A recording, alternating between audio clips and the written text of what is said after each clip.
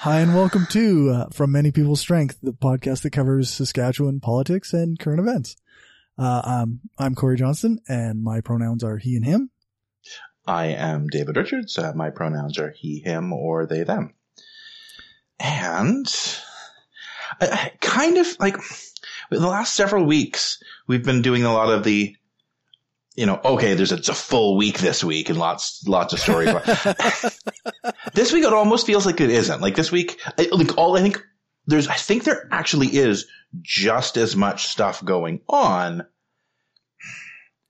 Where it just feels different. Like it feels like there's less. I don't know if that's just, I guess one of the stories we have to talk about is the whole COVID fatigue thing. So maybe it is just COVID fatigue. Like it kind of feels like what's been going on is what's been going on. It's sort of a lot more of the same. I guess the vaccine news is exciting and new, and developments there are great. So what path of adventure should we stroll down to begin with today? Well, I think the first thing that I thought we could cover was this Scott Moe responding to the racist comments about Dr. Shahab. Yeah. Good for him. That was a good surprise. Yes. Good for him. It's the bare minimum, but he's doing it. It's more than we expected. Well, it's more than we expected, so we'll take that as a win, right? Yep. It's a sign that it's 2020, that don't be racist might be controversial. Not that we weren't just as racist 10 years ago. I think it was just less polite to be openly so. And I think there's a certain degree of, it's not calling out, that type of blatant racism has become, more palatable now. So it's good that there's some pushback. Maybe my heart is optimistic, and maybe it's the beginning of the pendulum swinging back the other direction. Just thinking about this now as I'm talking about it, though, to some extent, it feeds into what I talked about in last podcast about how my optimism is born from cynicism and that I have faith in human selfishness. It's in Moe's best interest for his chief medical officer to not be attacked. That's right. This is his guy. And that's what I talked about last week, right? And I think I referred to him as a cabinet minister, and Dr. Shahab is not a cabinet minister. He's a, chief medical officer. It's not part of cabinet. So that was my mistake in how I referred to him. But,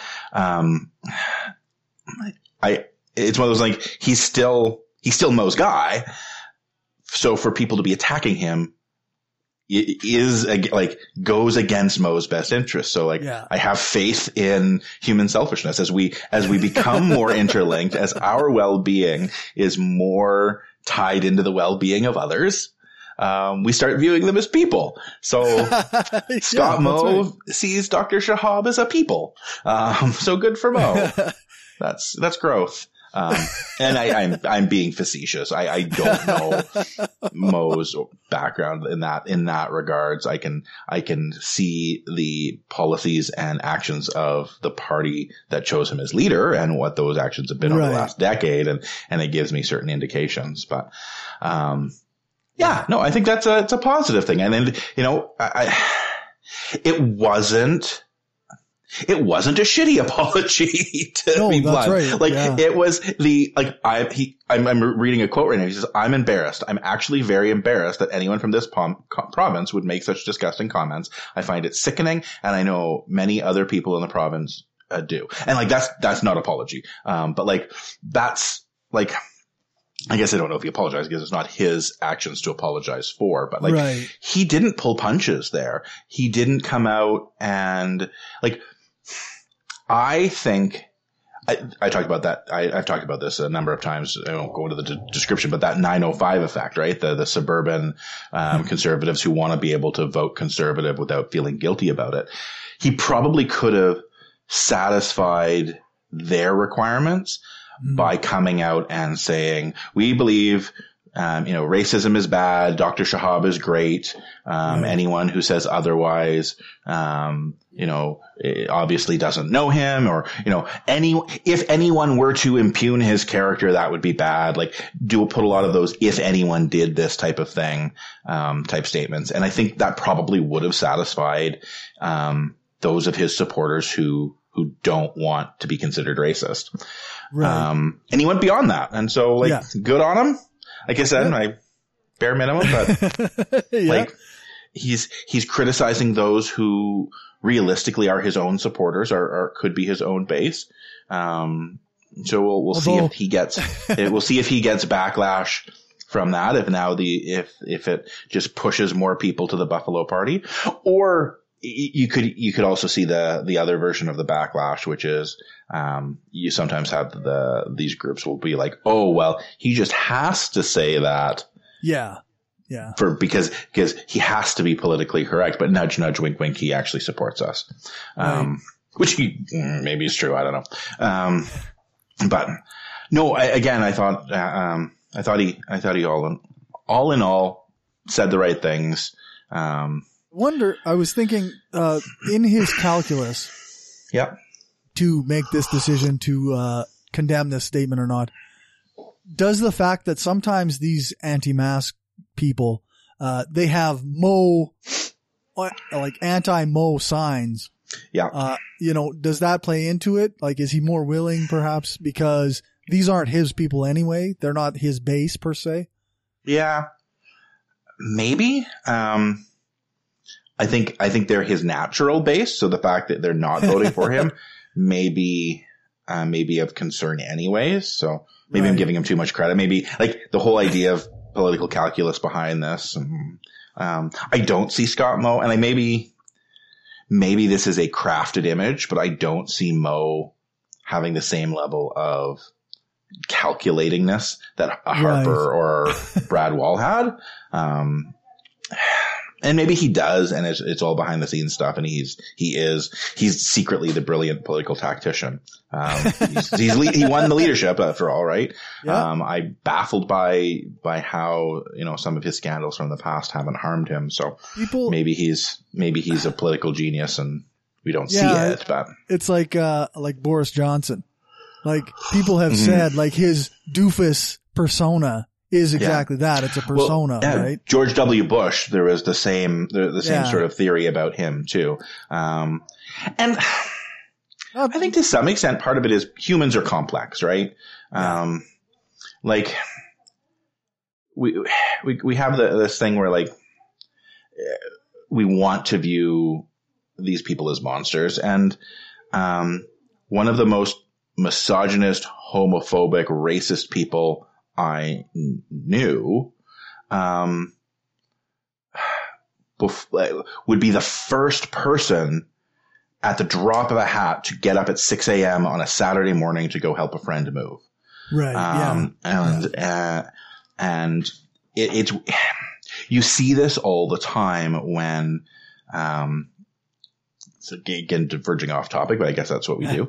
The Saskatchewan story is the springboard. You see it all the time where men have trouble viewing their friends as sexual predators or rapists or sexual assault perpetrators when victims come forward, because there's that cognitive dissonance of the world is full of good guys and bad guys. There is no gray area.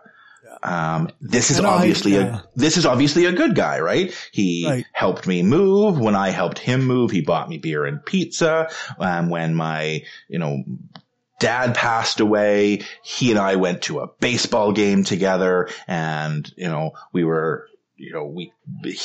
helped me get through a really rough time. And like, you have these stories, and this image that we create of people, and the other side of it happens too, where we have someone who is the villain in our minds. This was someone who, cheated on us or, embarrassed us, in front of our friends, or was a high school bully, and now is also doing wonderful things with charity and fighting for Black Lives Matter and is an avid feminist. Like you can have some of these disconnects, and like the good doesn't excuse the bad, and the bad doesn't necessarily negate the good. I think you need to weigh things. Obviously we've talked about some of things from Mo's past where, it far outweighs, it's, I don't know. Yeah. Like you say, like everybody's complex, right? I'm not going to give Mo a ton of credit. No. Right. Yeah. But yeah, I mean, he did well here and possibly at risk of losing some of his voters. Possibly, who knows? Absolutely. No, that makes a lot of sense.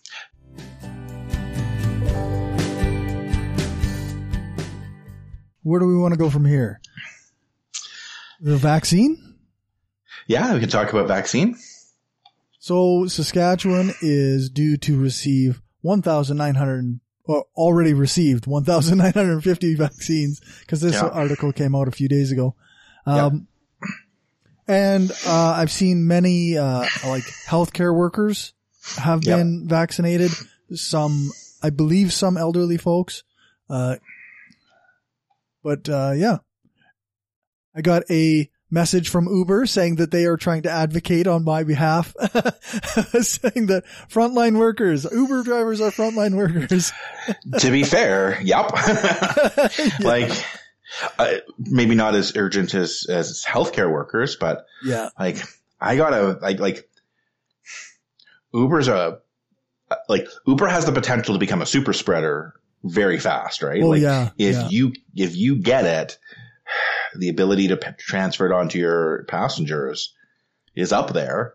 Like again, maybe not the same level as healthcare, and I trust you, like I know you, right. But I also think like, I don't know what level of disinfecting Uber drivers are doing.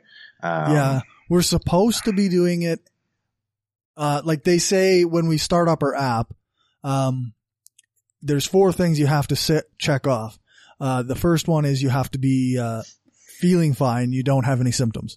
Right. The second one is you're wearing a mask. It will actually make you take a picture of yourself wearing a mask before. Okay, good. All right. Perfect. And then you have to disinfect. It says, I disinfected my car today. So in theory, if you didn't turn your app off, then you wouldn't have to do it more than once. But if you take a break of like more than an hour, then it makes you go through the steps again. Mm-hmm. So you don't have to disinfect between each passenger? There's nothing there that says you have to. All right then. Well, no Uber for me. I had a passenger and we discussed whether or not that seemed feasible. And I was like, but feasible or not, like you kind of got to make sure that everybody's safe. Like this is kind of the point, right? Right. So I'm not going to ask if you do. I'm just going to. No, I have like many things of wipes, and I have like sprays that I spray all over the car.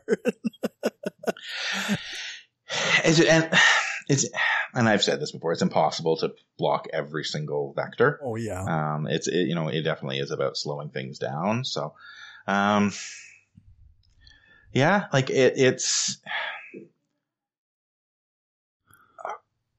positive. Like it's, we're getting there. Let's see how many people refuse to get, like, you have the two sides of you have this side where people are like actively fighting to get this thing and then absolutely refusing to have it, even if, it was easily accessible. So we'll see where things go.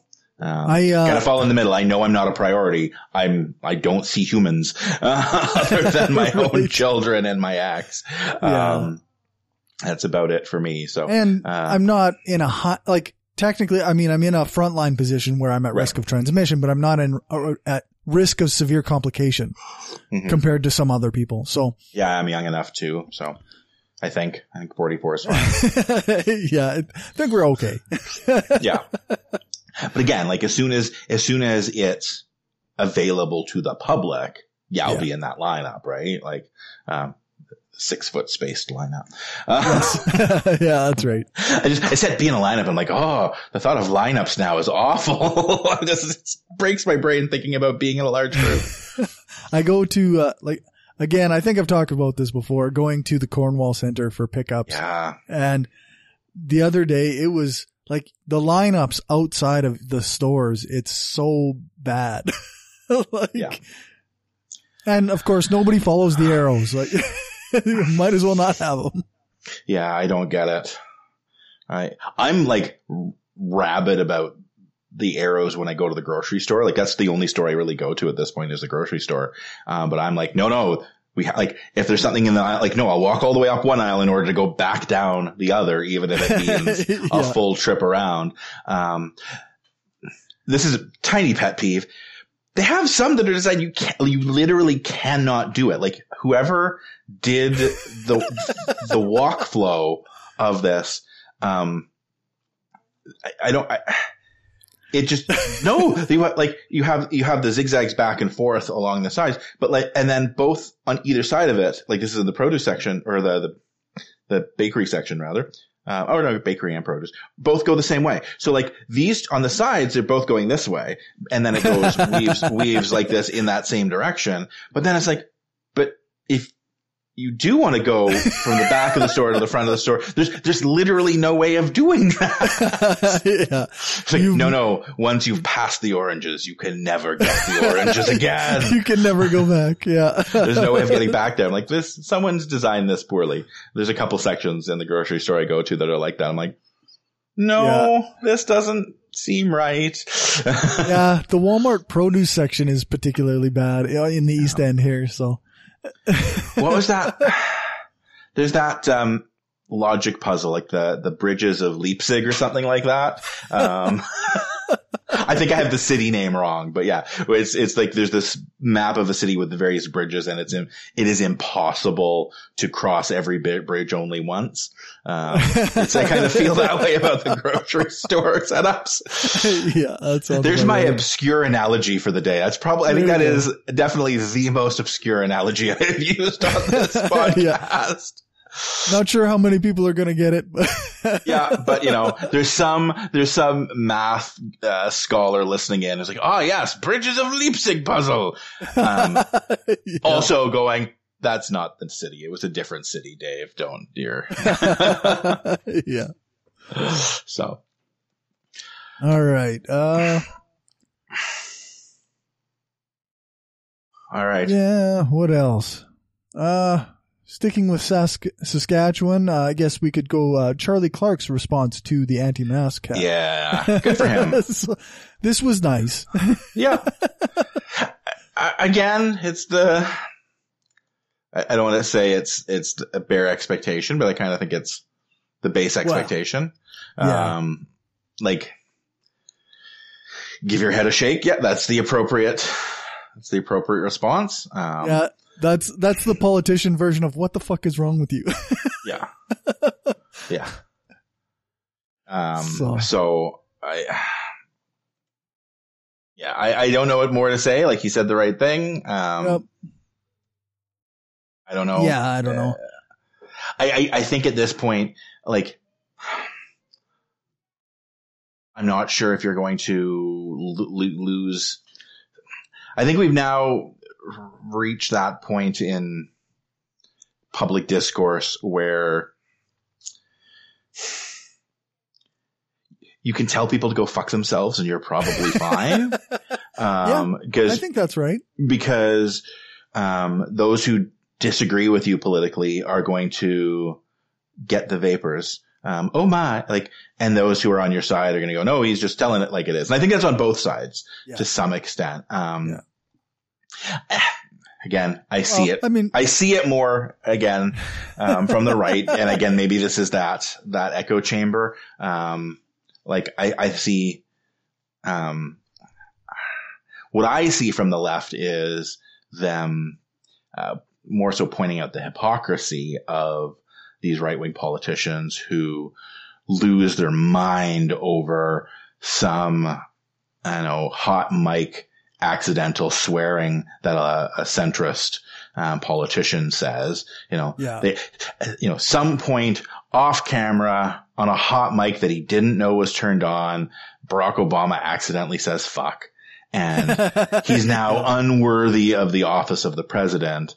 Yeah. But Trump intentionally swearing in front of children and cameras. Yeah, that's no big deal. He's just telling it like it is. Yeah, while he's making fun of somebody of another race or ability, like, I think if, I think there's going to be some people who are going to, pull out the, a mayor's job is unity and he shouldn't be talking this way about his own citizens. And they'll come up with that. But I think they were like, those are people who are going to look for something to be angry about with regards to Charlie Clark anyways. Yeah. And the vast majority of people are going to be like, meh. Yeah. It's just a good thing that he said something. And, if we're not, our authority figures, as much as I dislike having authority figures, are saying, okay, this is silly. Why are we doing this? Yeah. Yeah. And I don't know. Like it is, again, it is give your head a shake, right? And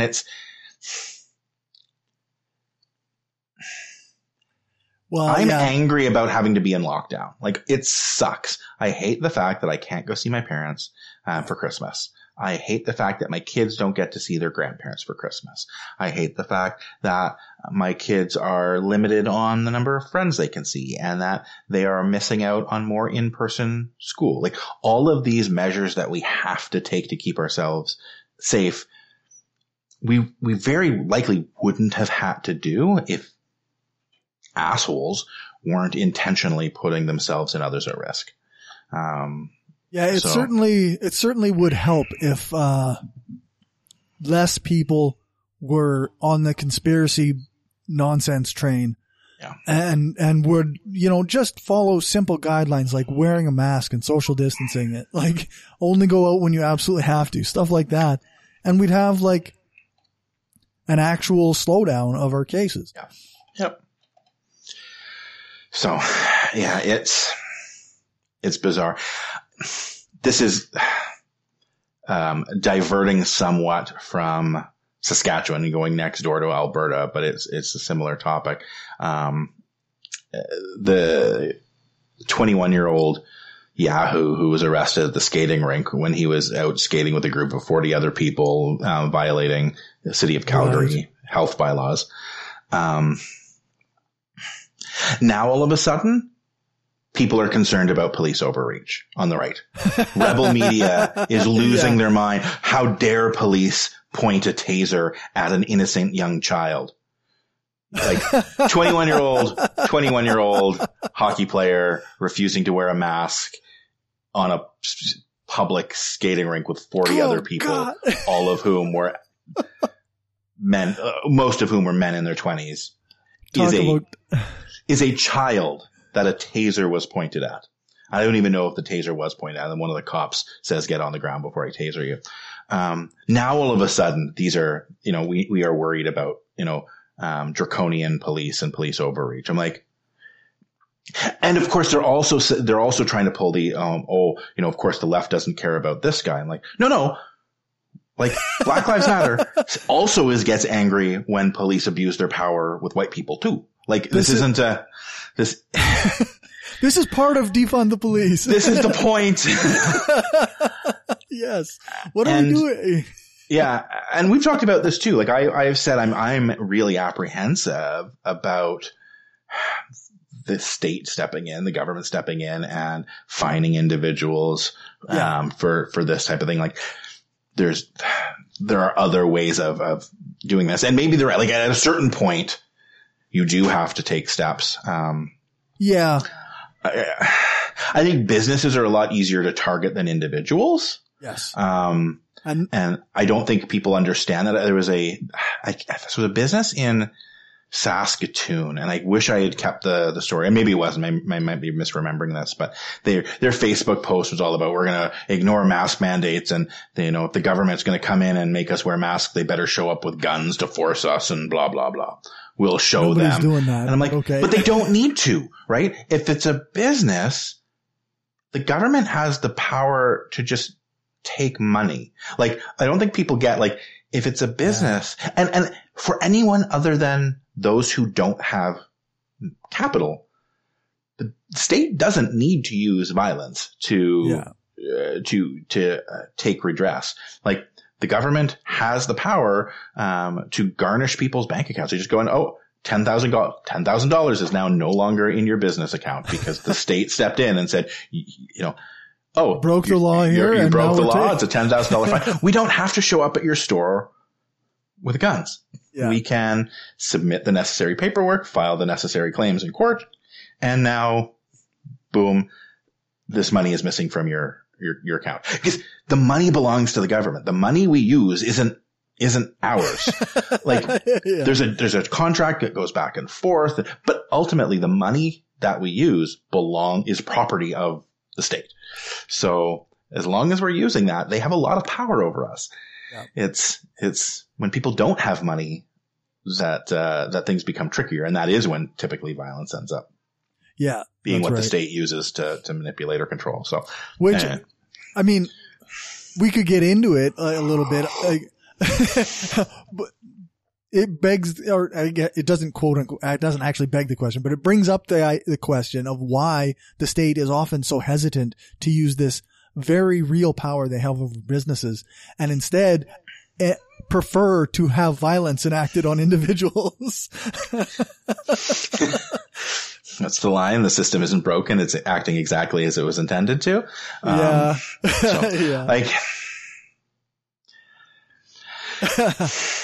Like, there is something to be said for, like, businesses generating, stuff. I want to say wealth, but like, that becomes so, that becomes such a theoretical concept. Right. Businesses make things and they provide services. Like, those two things, like, they add value to the world we live in. Like, that is functionally their purpose. That is essentially what making money means. If you make money, you are functionally adding value in one way or another, because money is how we measure value. Right. And it measures what we value in a lot of cases. So we want to, like, I get the idea that we want to be careful, stepping in and stepping on the toes of, engines that create value. But I sometimes think, this is again getting very, like, theoretical in the clouds. I sometimes think we come up with these maxims that some very smart people who lived very long time ago observed phenomenon existing in the world and came up with maxims to describe them. And they were true. But they were true because of the scientific method. They came up with a hypothesis. They ran tests. They observed. They tested their hypothesis against their observations, and then modified the hypothesis and repeat, rinse and repeat. And they came up with things, and they came up with these theories about, how market prices are derived and how, competition, generates value, and like, competition within the free market increases efficiency and innovation. Like, they come up with these observations from things they have, from legitimate, real things they have seen.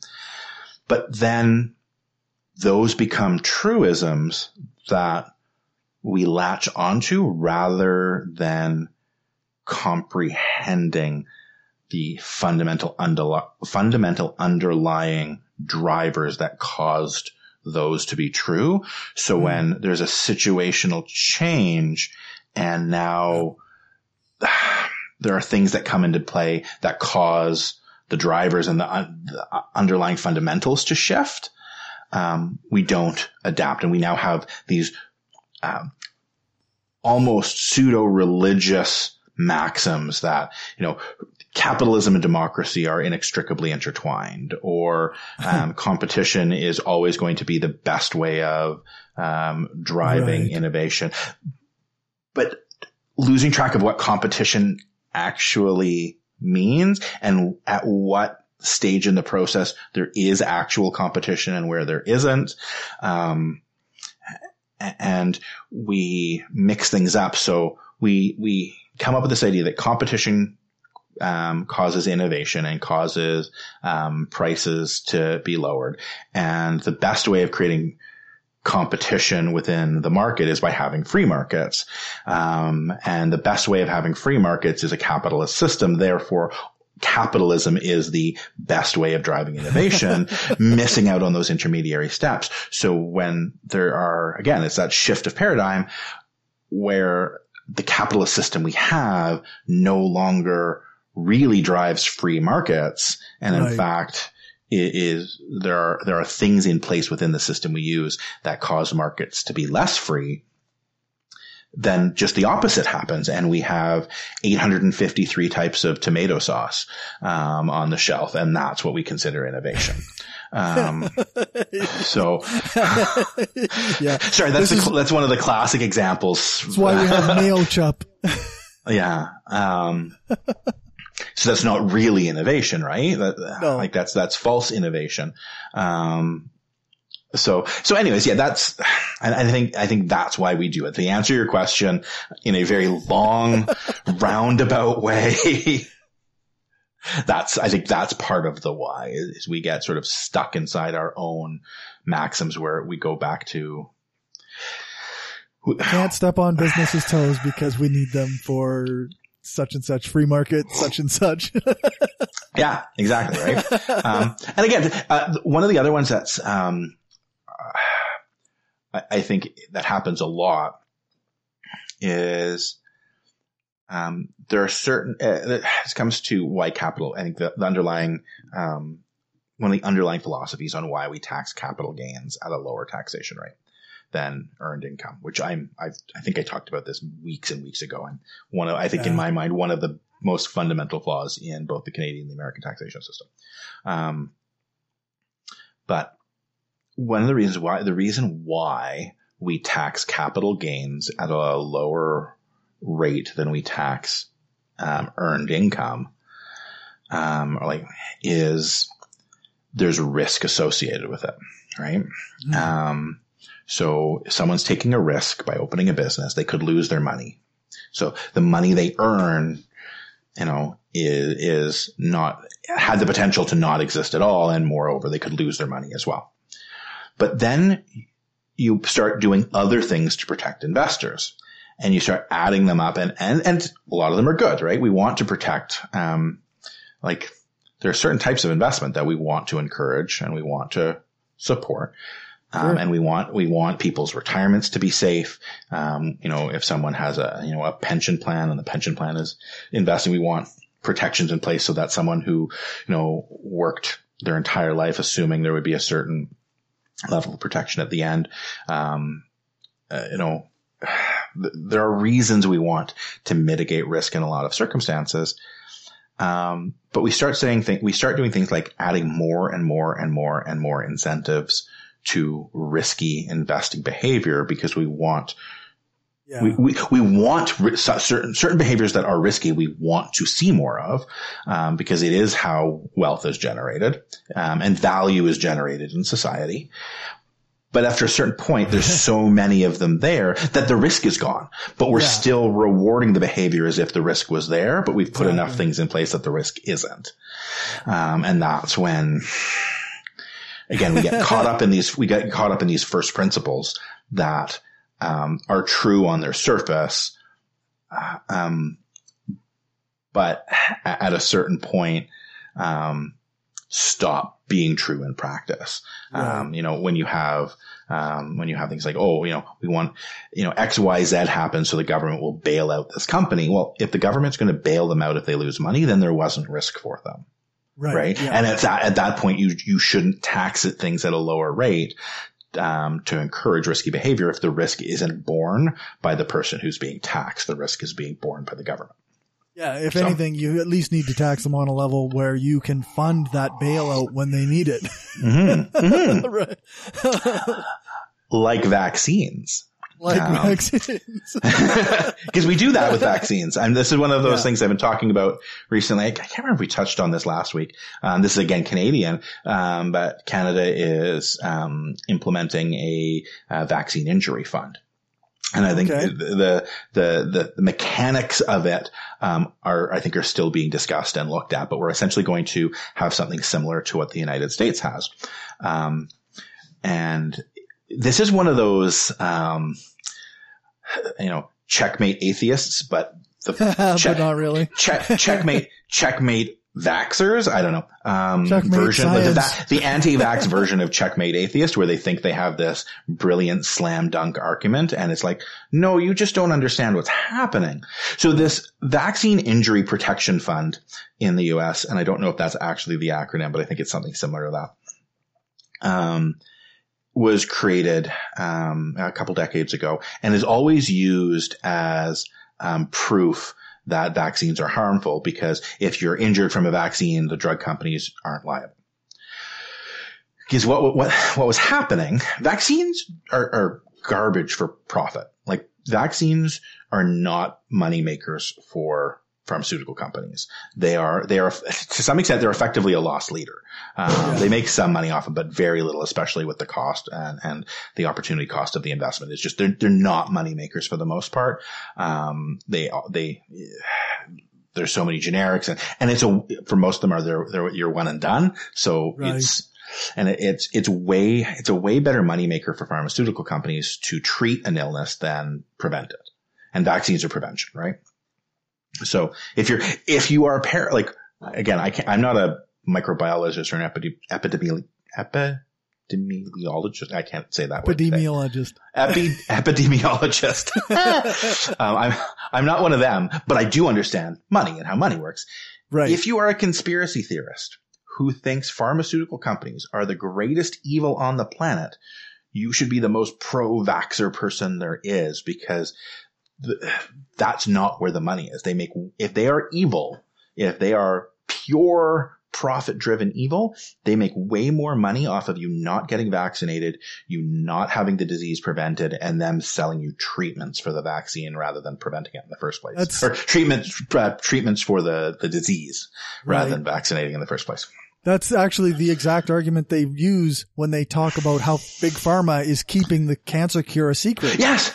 Well, and we have cured certain forms of cancer. It's called the HPV vaccine. We have a vaccine against cancer, which they don't want to take. So, but this vaccine injury prevention fund, essentially, what was happening is pharmaceutical companies just said, fuck it, we're not going to make vaccines anymore. All these people are starting to sue us. It's not worth it. There's no injuries being caused, but we spend millions fighting these battles in court. We win the case, but we still have to pay for the money, because as far as recouping costs, you can't recoup the cost from someone who doesn't have money. And they were just saying, meh, not worth it.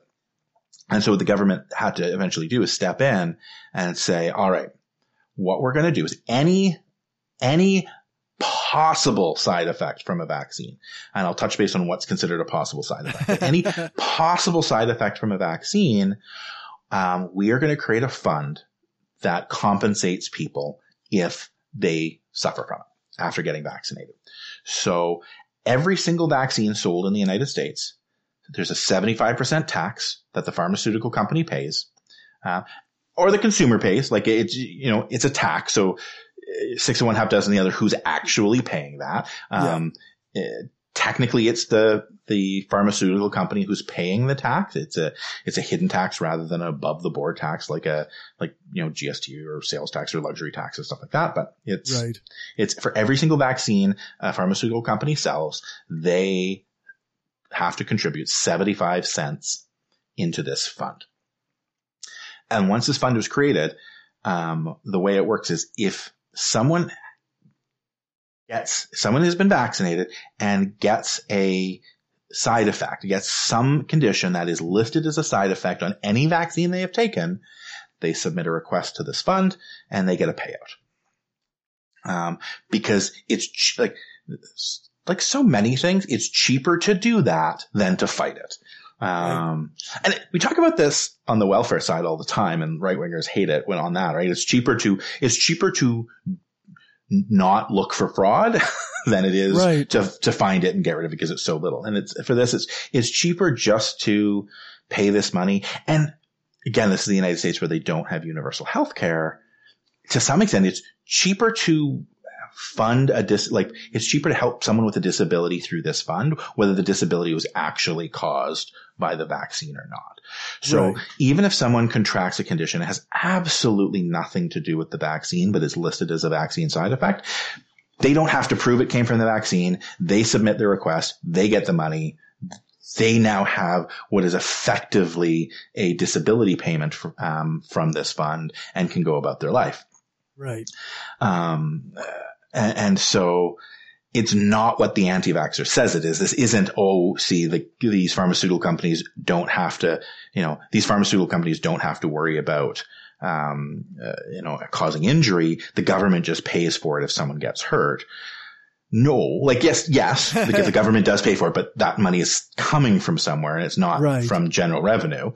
And a side effect has to be listed if a person during the trial has that thing happen, whether it was caused by the drug or not. And you're seeing that with some of this COVID vaccine as well. There are certain things that are being listed as possible side effects, that the incidence rate of these side effects occurring during the clinical trial is on par with the incidence rate in the general population. So, 1 out of every 200,000 people has this happen in the general population. 1 out of every 200,000 people is happening during this clinical trial. It's very likely that it's unrelated to the vaccine, but because it happened to a person who was in the clinical trial, it has to be listed, which now means anyone who has that condition going forward, if they've been vaccinated, they can apply to this vaccine injury protection fund and withdraw funds. Right. So Canada is going to implement something similar.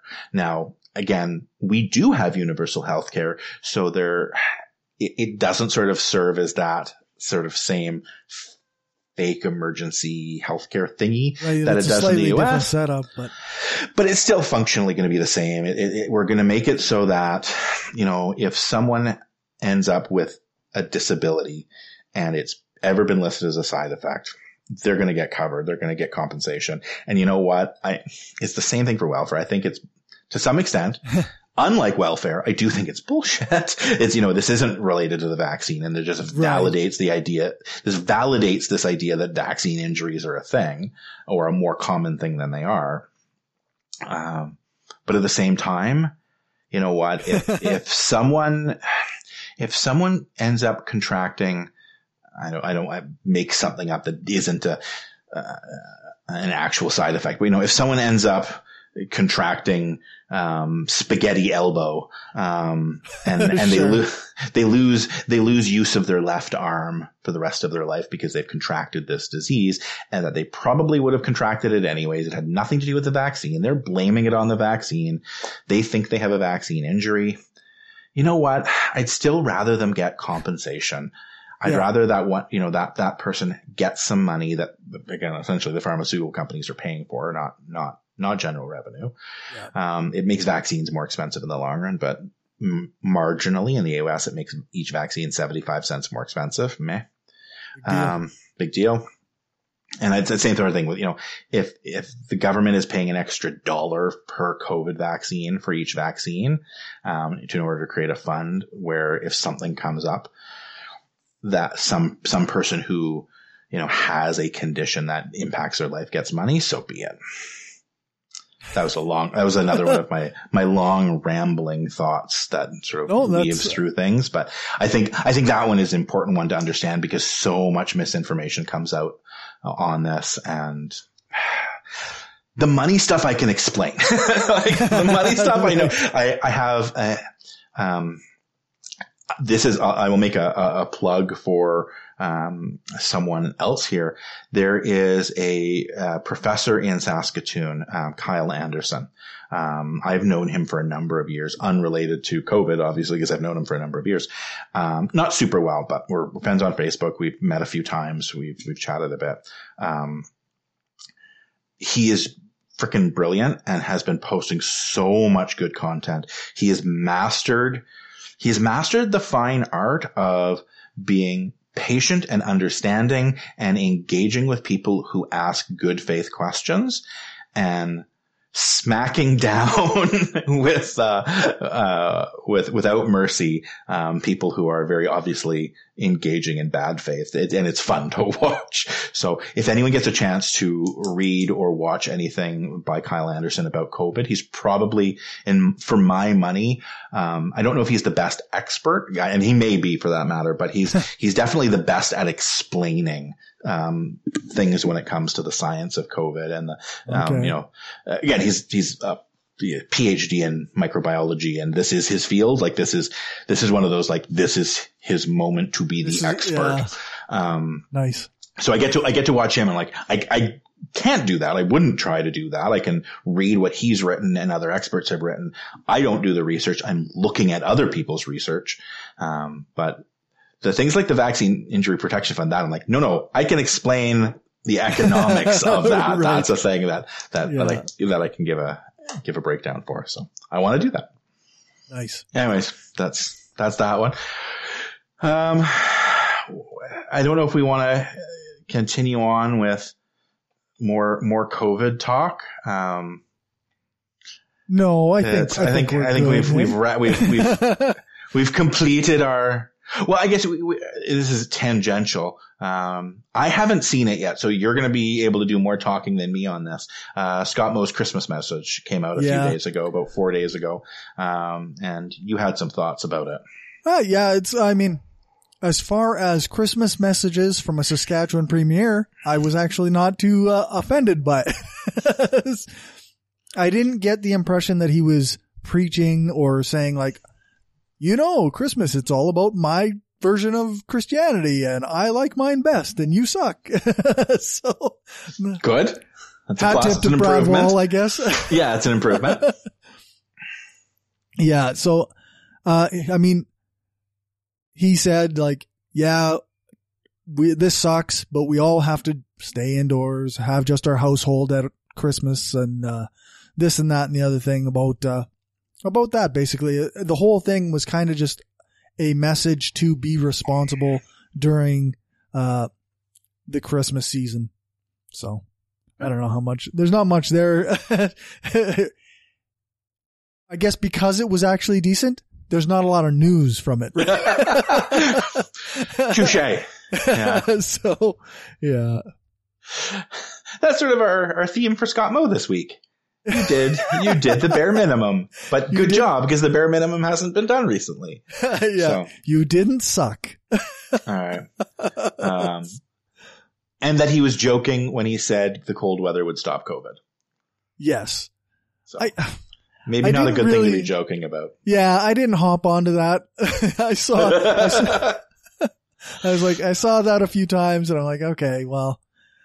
This is one of those ones that falls into the category of their excuse is worse than the problem.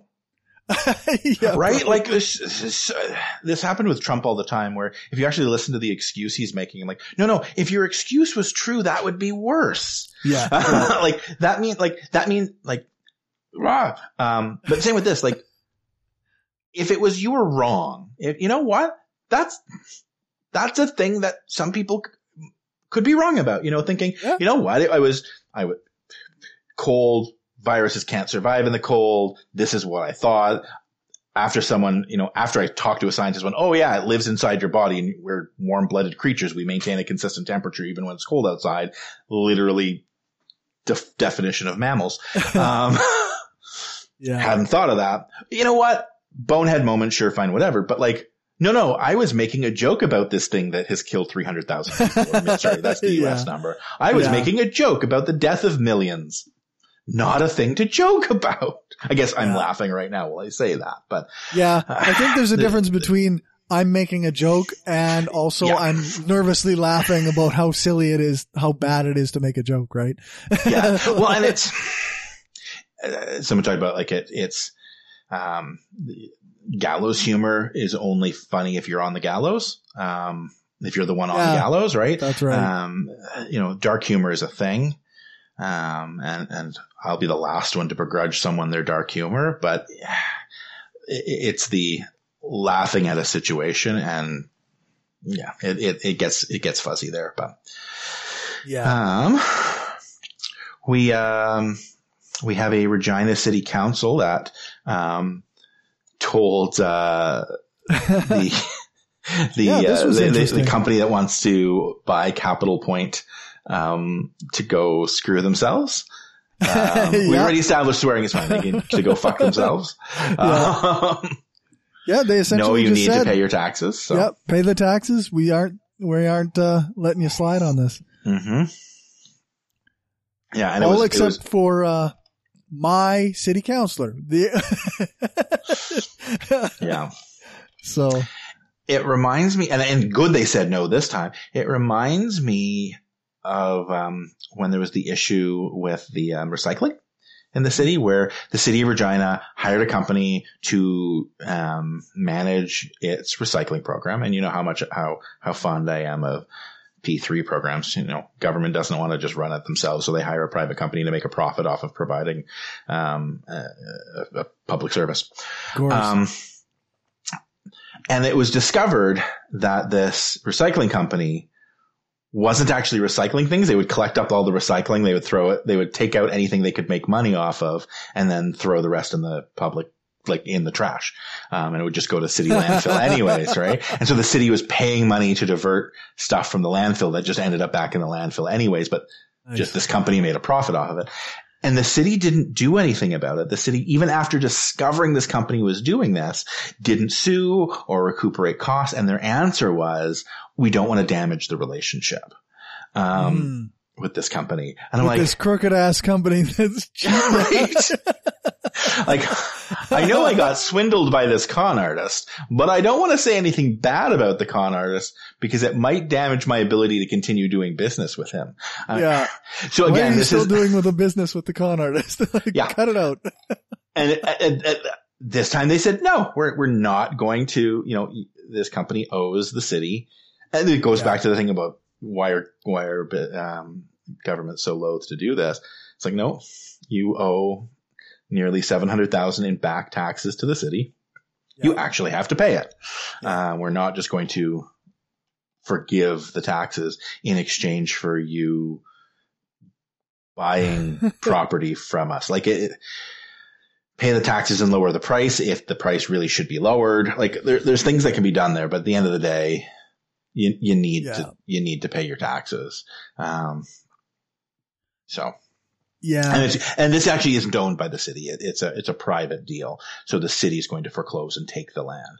And I think the idea behind forgiving the $700,000, and maybe this is where your counselor is coming from, is the value of the land is less than, like, there's probably some math in there somewhere that the city doesn't gain enough value from the land for it to be worth it. I know, like his actual quote was that he doesn't want it to be in the city's inventory. Yeah. So. Yeah. And there's something to be said for that. Like cities, like this is money that, like if the land is foreclosed on, yes, the city gets an asset, but it's an asset that is not liquid. You're maintaining it there. I don't know. I think that land becomes valuable over time regardless. Like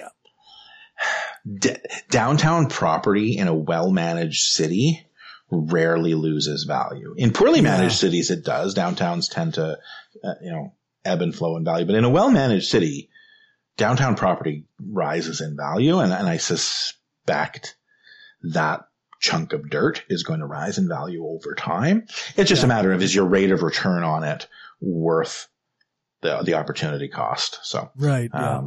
But yeah, no, anyways, I think it was the right decision by the city. Good on them.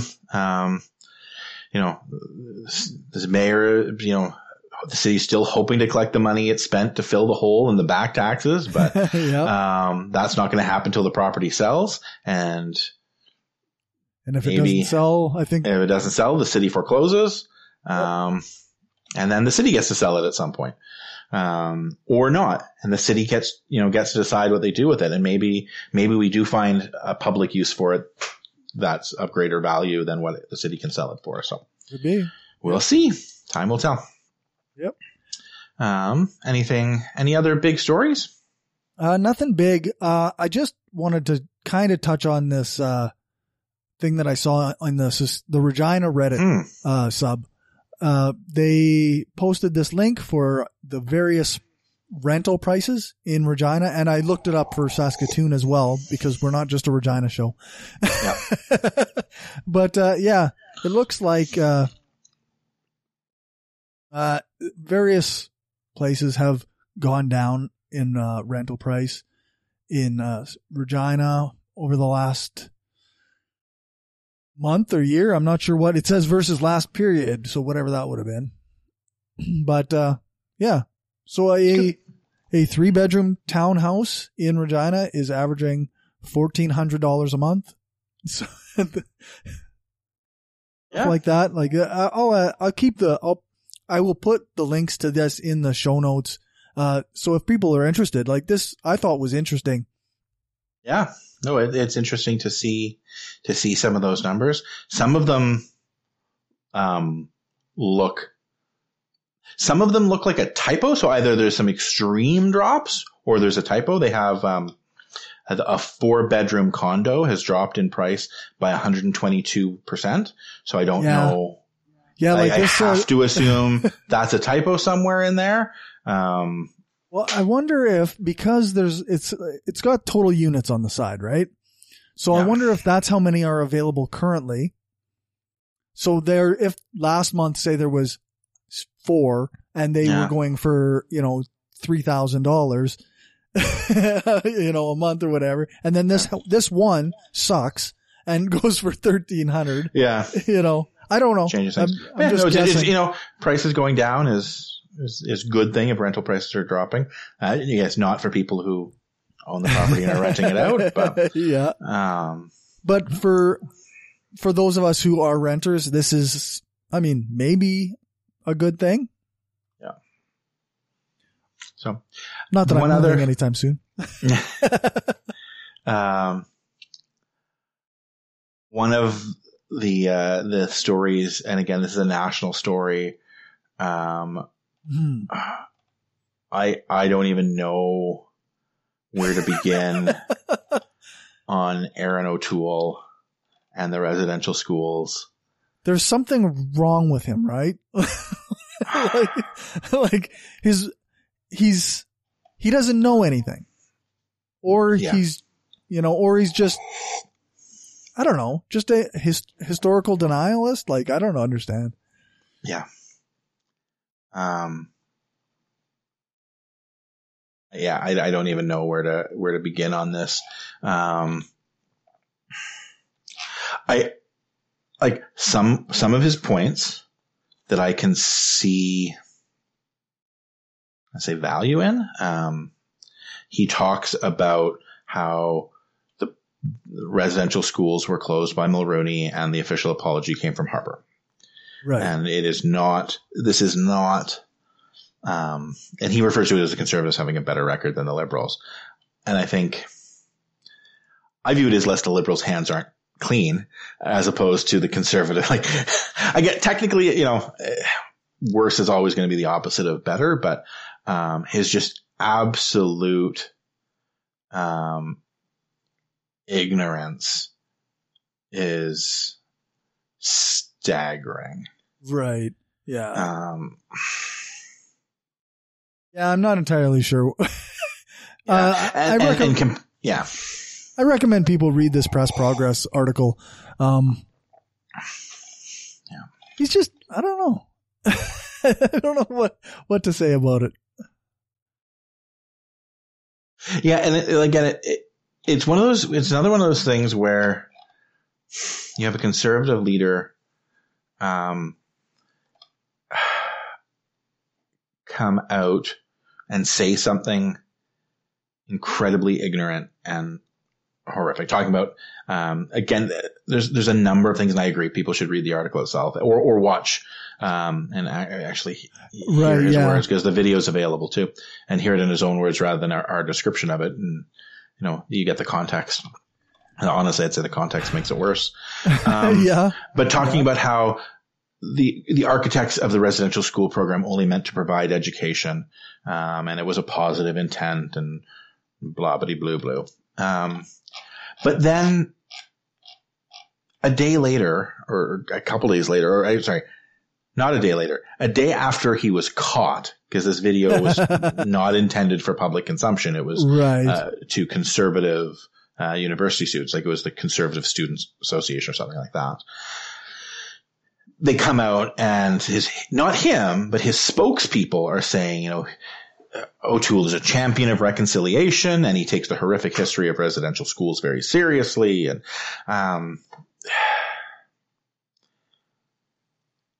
And eventually he does come out and basically completely and totally say the opposite of what he originally said.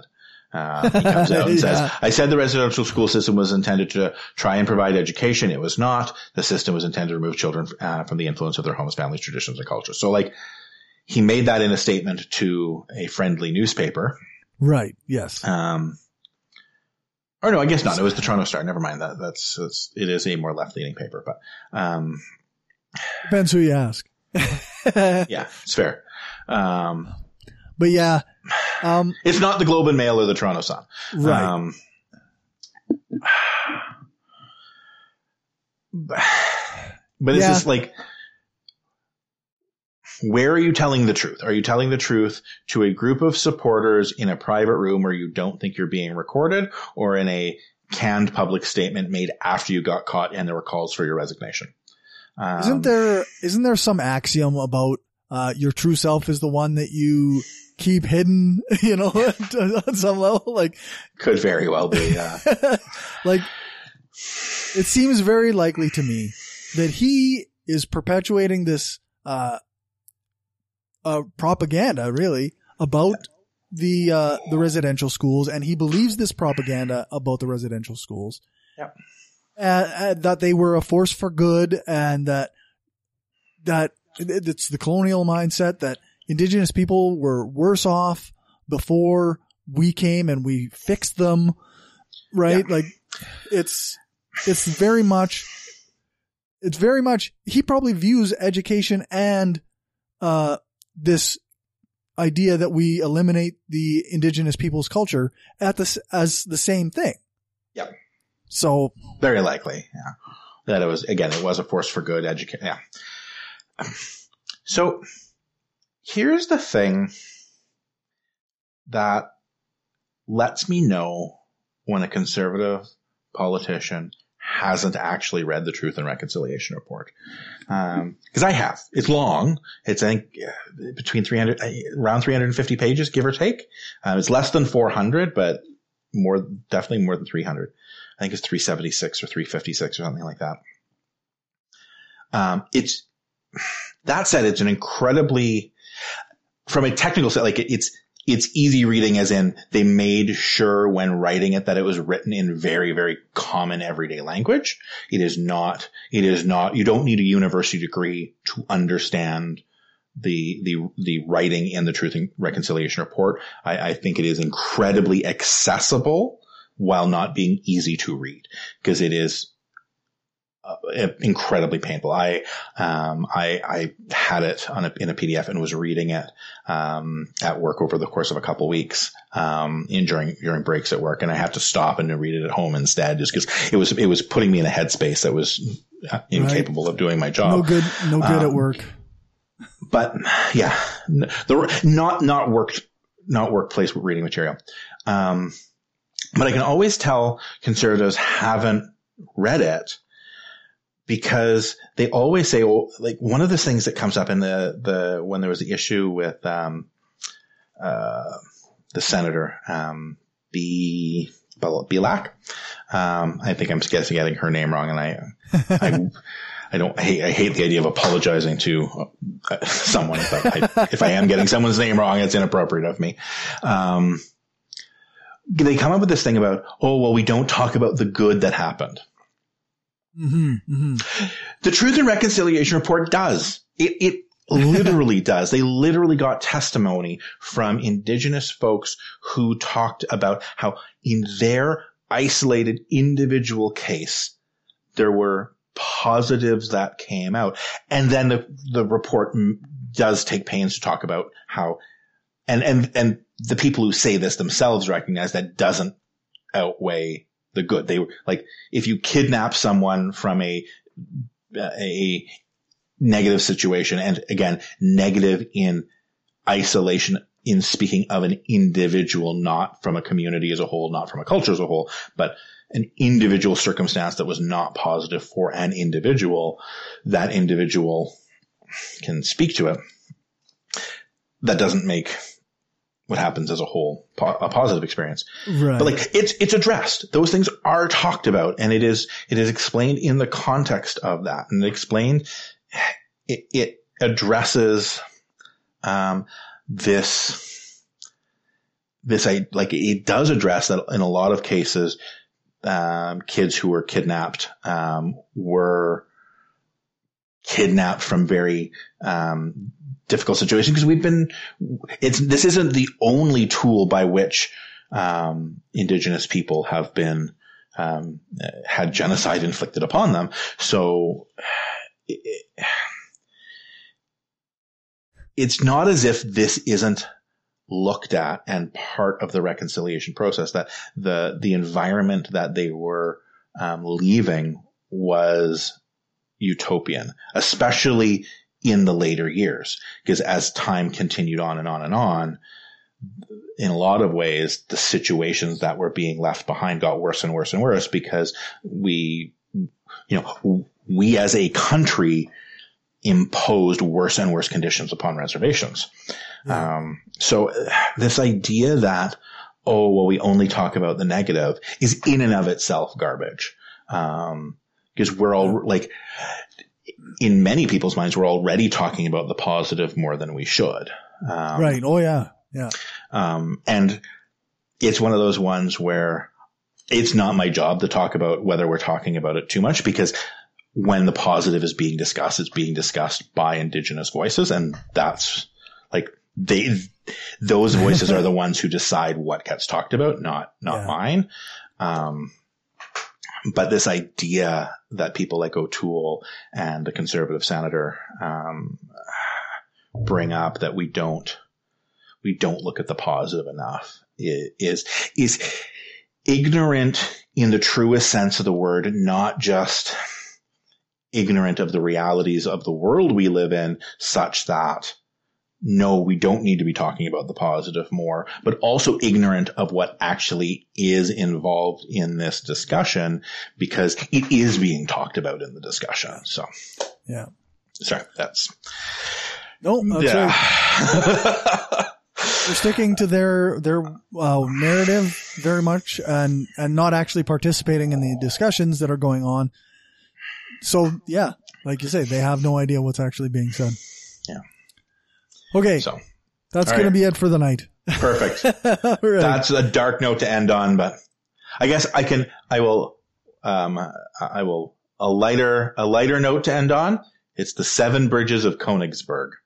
There you go. Not Leipzig. different European city. 7 bridges of Königsberg was my metaphor that I made an hour ago. At the start. Right. Before we actually close out the show, I do want to say, thank you on Twitter to, at Novembromancer and at, at Homefire SK. That's Haley and True North Radio.